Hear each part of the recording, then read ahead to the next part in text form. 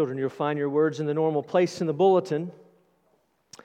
You'll see those words as prayer and pray, persistence, God, compassion, justice, and faith. And I want to begin with a couple of questions, or a couple of groups of questions. The first group of questions are for our teenagers and adults. I want to ask, how many of you have ever called customer service at a particular company and been told that you are in queue and that your call will be answered or a representative will be with you shortly? Only to find out that your definition of shortly and their definition of shortly are very different. How many of you have ever tried to accomplish something via chat at that same customer service department in that same company, and you're told as you sign on that you're in queue again and your wait will be about 3 minutes or 6 minutes or maybe even 15 minutes. And you sit, right, and watch the time click off, and then it gets to that 1 minute, and it freezes. And it just remains there, and you can't even come to, you don't even want to look to see how long you've actually waited. And how many of you have grown tired of waiting and simply hung up because you never received the assistance you wanted? Now, children, these questions are for you. How many of you have ever gone to your parents and sought something from them? You've gone to them and you've asked them for something you really, really wanted. You go to them and you may have simply wanted their attention. You may have wanted a snack. You may have wanted to watch a video or something on television, or maybe you wanted to go outside, or you wanted to go over to a friend's house, or if you're here, you wanted to go to the gym. And you've asked, and over a period of time, you've had to wait because they're preoccupied. They may have been on the phone if they're at home, or they may be talking to someone else. Or they've got other things that they're doing, and they've kept telling you, just wait. Or they've actually said no. But you wouldn't take no for an answer. So you kept asking them over and over and over and over again. And it moves from being verbal to actually pulling on their shirt or on their pants or gripping their leg, hoping that they will listen to what it is you want. And some of you, and I know very few of you, but some of you have probably even resorted to throwing a fit, laying in the floor, whining, hoping that they'd give in. Now, you're probably wondering, what do those things have in common? What do those questions, those groups of questions have to do with anything? Particularly here in Luke 18, and I want to tell you that it has everything to do with it. It has quite a bit to do with it. You see, chances are pretty good that all of us at some point and some time in our Christian lives have felt as though that as we've prayed, that God has placed us in queue. And we've waited. We've waited for an answer, and it seems like we've gone for various amounts of time only to hear nothing. And our response is that we eventually just give up and we stop praying. But our passage tonight tells us that rather than give up, we need to be like children who ask over and over and over again. We aren't to throw fits. We're not to make deals. But we are to be persistent and relentless as we pray. Our passage tonight I've broken down into 4 parts. I want us to see the call to pray. I want us to see the conviction of the one who prays. I want us to see the character of God, and then the context of prayer. And in the end, I want us to see that we ought always to pray. Let's go to the Lord in prayer before we begin. Father, by your Spirit, would you grant power to the preaching of your word this evening? And would you give us all ears to hear and eyes to see? Give us the ability to apprehend and appraise the truth of your word. May the gospel grip us. Would you awaken our attention and convict us and challenge us, and then please refresh us and encourage us and comfort us. As always, I'm weak and needy to this task to which you've called me, and so I ask for you to grant me grace, support me, give me strength, fill me with your Spirit that I might do something good for you this evening. Speak now through what you have already spoken in Jesus' name. Amen. Well, there are a couple of items I want us to see about this passage as we begin. First, I want us to see that this parable that we're about to look through is only in Luke's gospel. And I believe that's because Luke's objective, if you've been with us for any length of time, you know that Luke's objective has been to encourage Theophilus as well as the rest of us in the midst of our fears, in the midst of our anxieties, in the midst of our doubt, in our struggle in the day-to-day with our faith. And second, it's a parable in which the purpose or the meaning is presented succinctly and clearly right at the beginning. It's not like the past parables that have left us wondering, or at least in the beginning, left us wondering or confused. It's not a parable like others that was meant to conceal the truth. It's meant to present the truth. It's meant to present the reality. And it does so at the very beginning. Luke is very clear of what the purpose is. And he says in verse 1 that the whole purpose of this parable, these 7 verses, and the story that Jesus is telling and teaching is so that we might be reminded and encouraged and even challenged to pray. That's his goal for those at the time, and that's the goal for us today. In other words, it is a call to prayer. It's a call to pray. Shorter Catechism, question 98, tells us this. It says, prayer is an offering up of our desires unto God for things agreeable to His will, in the name of Christ, with confession of our sins and thankful acknowledgement of His mercies. Section 21:3 of the Confession says it's required of all men, and it also says that it's to be done with perseverance. And then larger catechism, question 185, puts it this way: when we pray, we're to pray with an awful apprehension of the majesty of God, a deep sense of our own unworthiness and necessities and sins. It's to be done with penitent, thankful, and enlarged hearts, with understanding, faith, sincerity, fervency, love, and then it says this, and perseverance, waiting upon Him with humble submission to His will. And it's that last line of the larger that Luke says is the focus of this parable.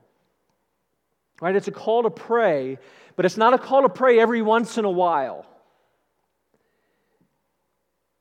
It's a call to pray continually. Not without stopping, but consistently, in the same way, over time. It's a call to pray that makes sure that when we stop praying, that we pick up and begin praying again as we did before. It's a call to pray on all occasions, at all times, in all circumstances, no matter where we might find ourselves throughout the course of a day. And it's a call to, again, to pray persistently, to persevere, and to continue to pray in spite of what those circumstances might bring our way, despite the difficulties we might encounter, despite the challenges that come our way. It's a call to not give up. It's a call not to lose heart. It's a call not to become discouraged, which, if we admit it, is easy to do, is it not? If we're honest, it's probably the number one reason we struggle to pray. Yes, we all struggle. We all struggle at staying awake. We all struggle at times at being too busy. We all struggle at times with being lazy and lacking discipline. We all struggle at times of the unfortunate indifference to the needs of others.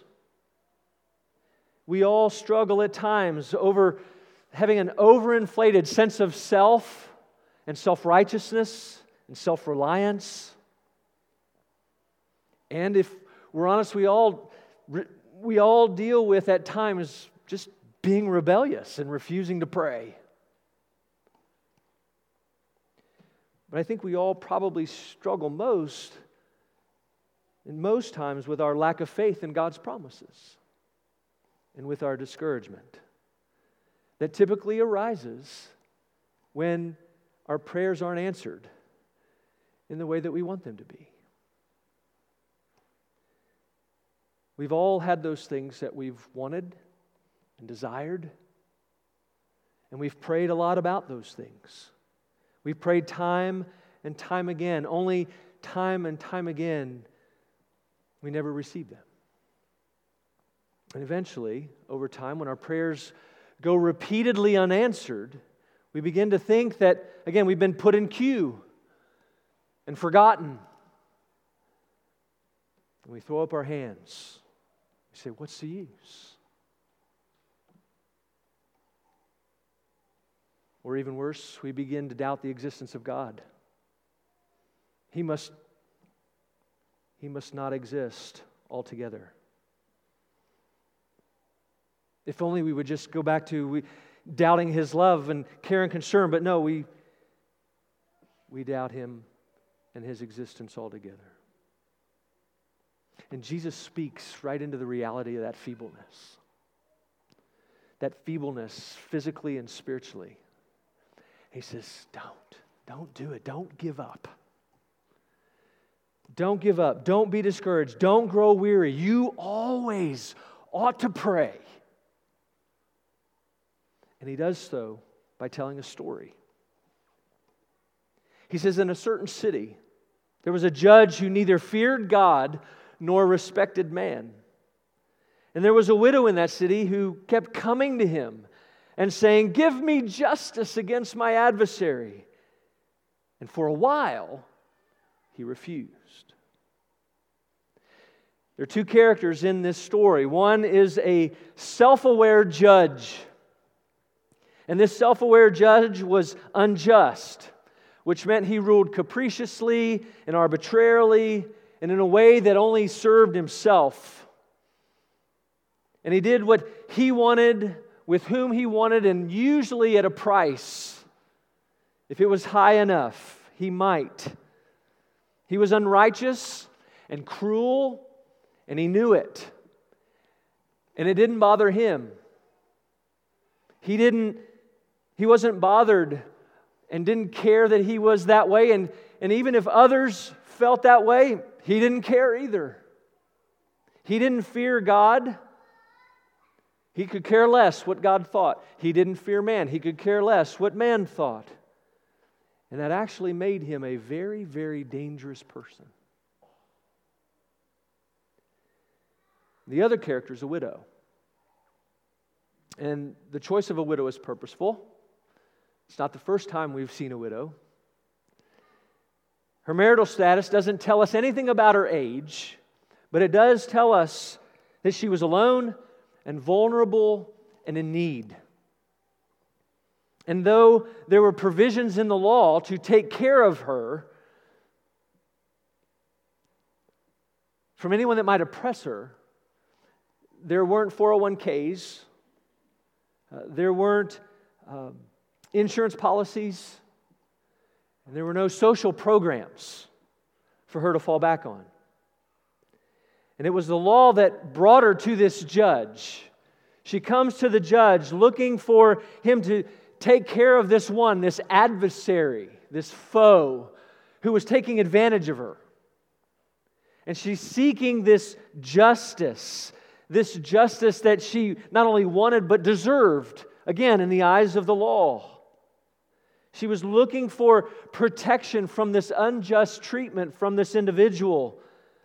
And the law guaranteed it, and the judge was supposed to deliver. But he doesn't. He has refused to listen. He's refused to give her this justice that she deserves and is entitled to. And he immediately throws her case out over and over again, dismisses her.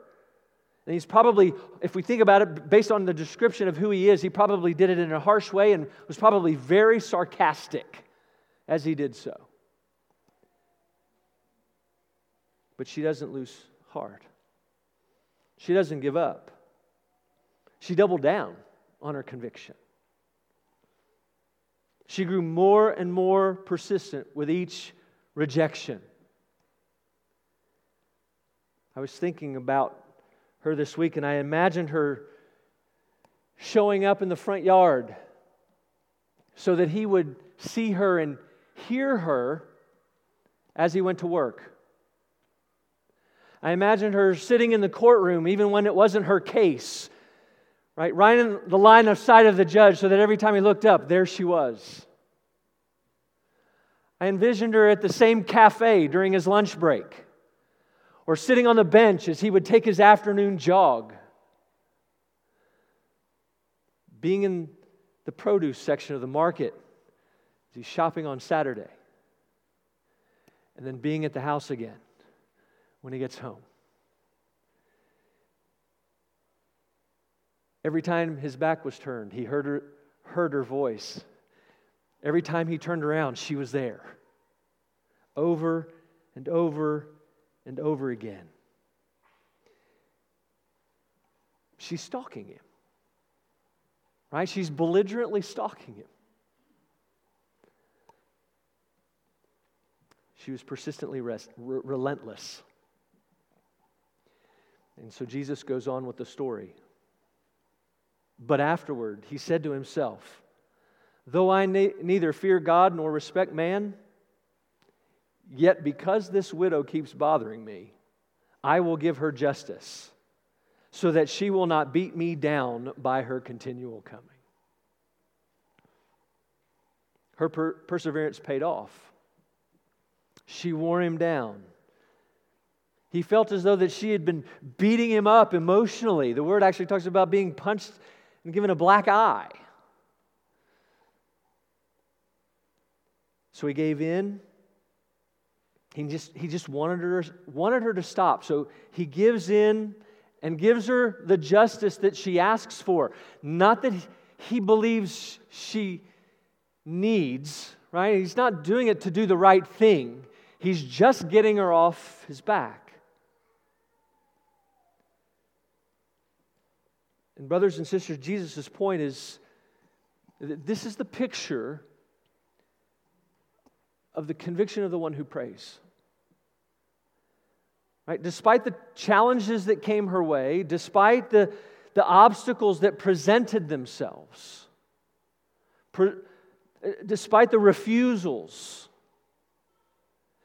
despite what at one point appears to be a no-win situation, she doesn't give up. She doesn't quit. She doesn't lay down and roll over. She persists. She perseveres. She stays on course. She makes her petition again, and again, and it was eventually answered. It's a vivid picture, as it was intended to be. And of course, the question for us is, does this describe our persistence in our praying.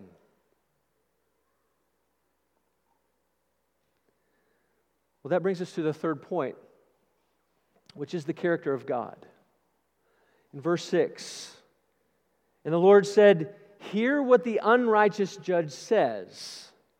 And will not God give justice to His elect who cry to Him day and night?"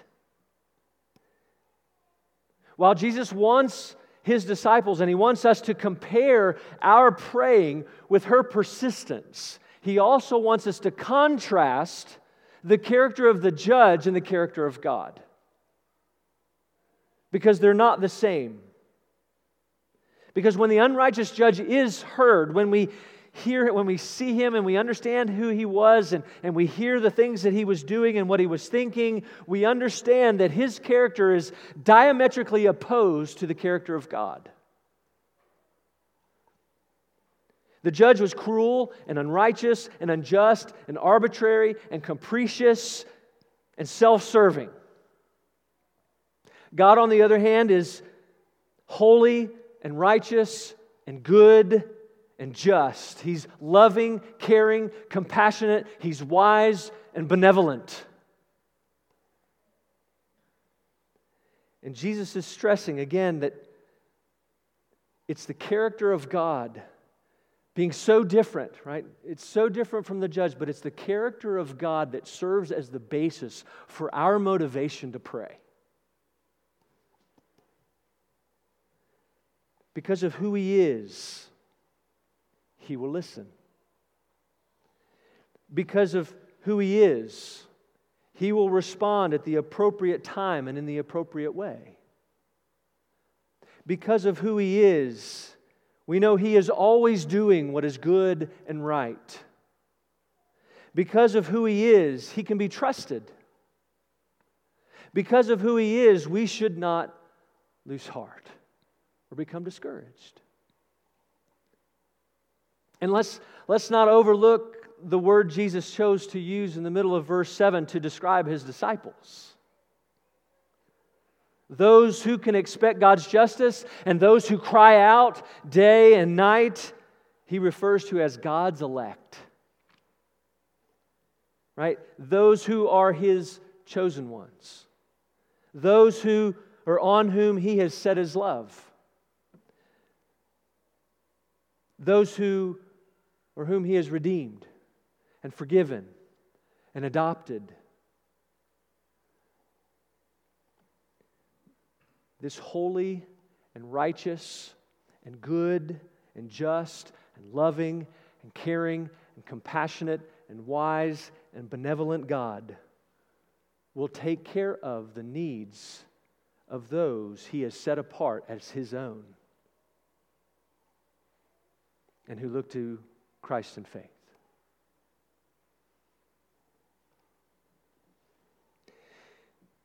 And we need to be clear, brothers and sisters, our persistence is not a means by which we browbeat God into doing something He doesn't want to do. And our praying and our persistence in praying is not a means by which we manipulate God into doing something He might not otherwise do. Our persistence is an act of faith. It's a fruit of faith. Because unlike the widow who persisted because the judge did not listen, you and I persist exactly because God is a God who does listen. He hears us. He is listening to our prayers because we've been called according to His purpose.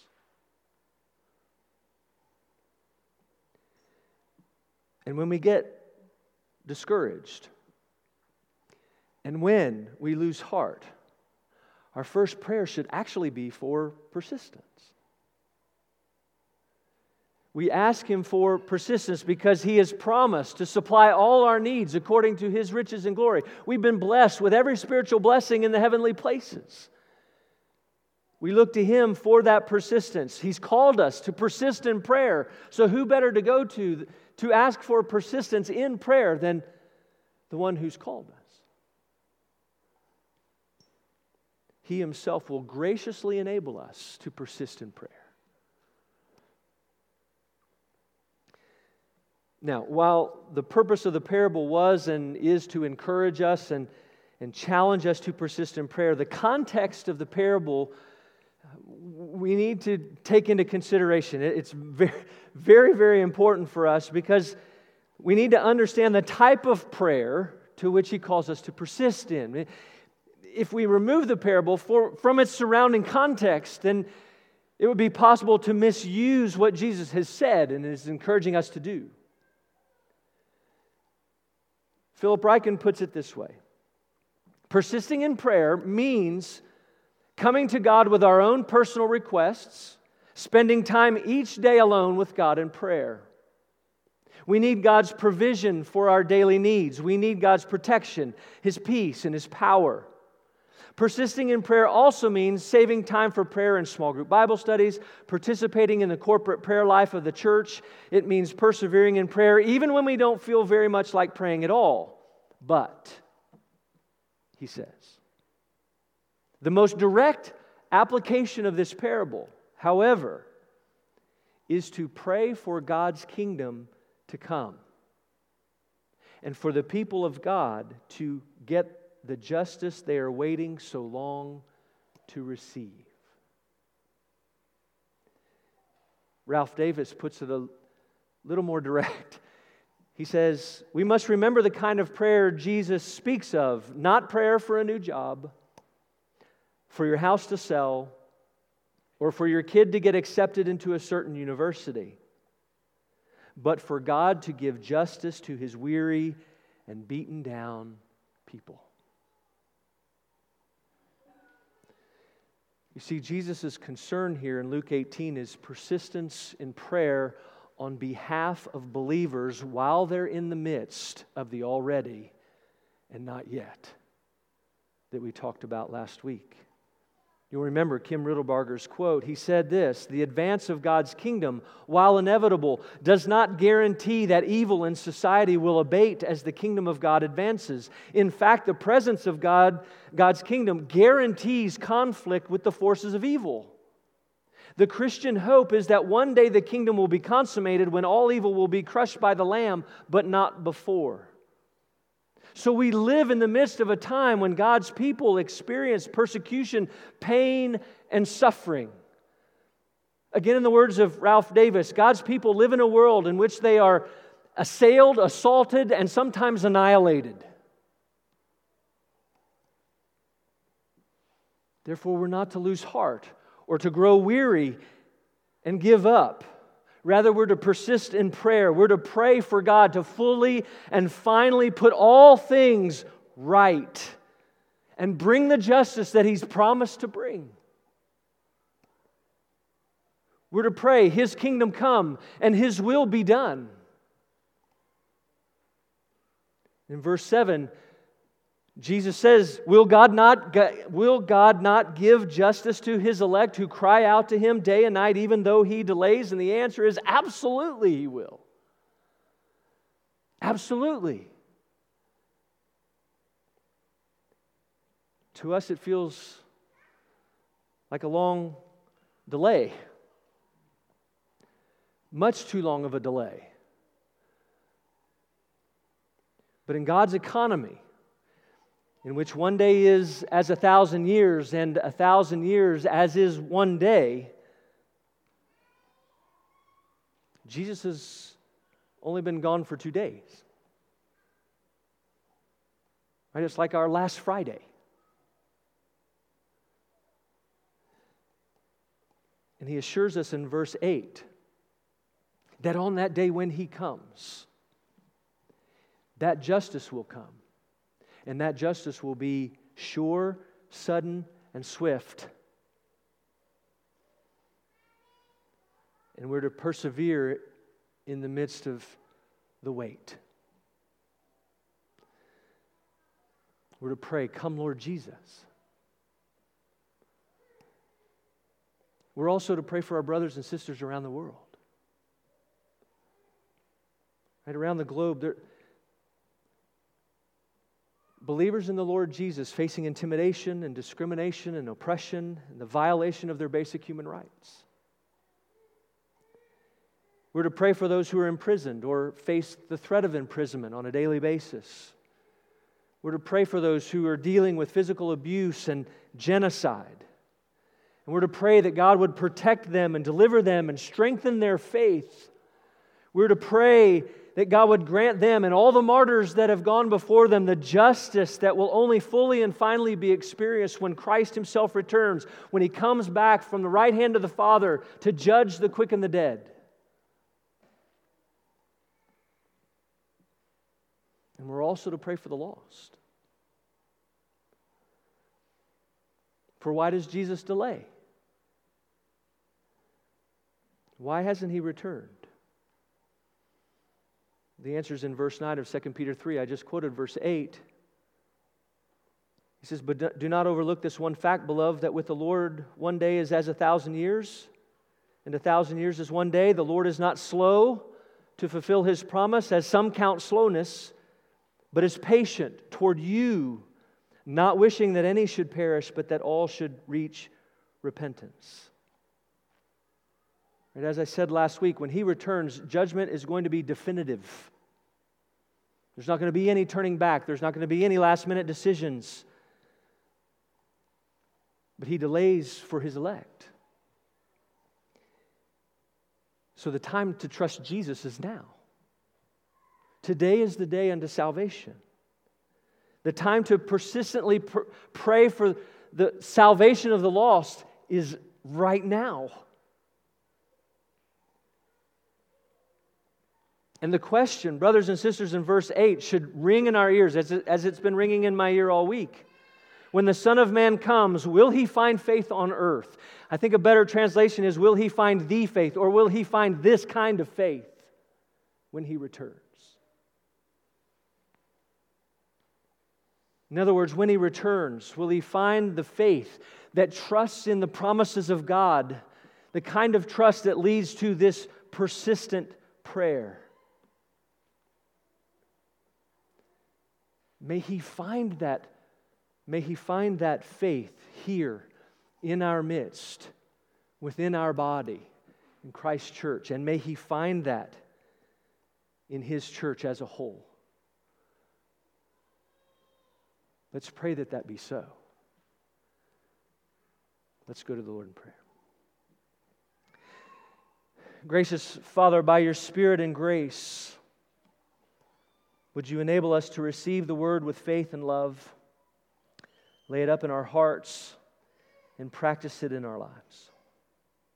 Would You water the hearts of those who have heard Your Word preached, and may the seeds sown in weakness be raised in power and show forth fruit of righteousness for Your glory and for our good and for the sake of Christ and His church. I pray these things. Amen.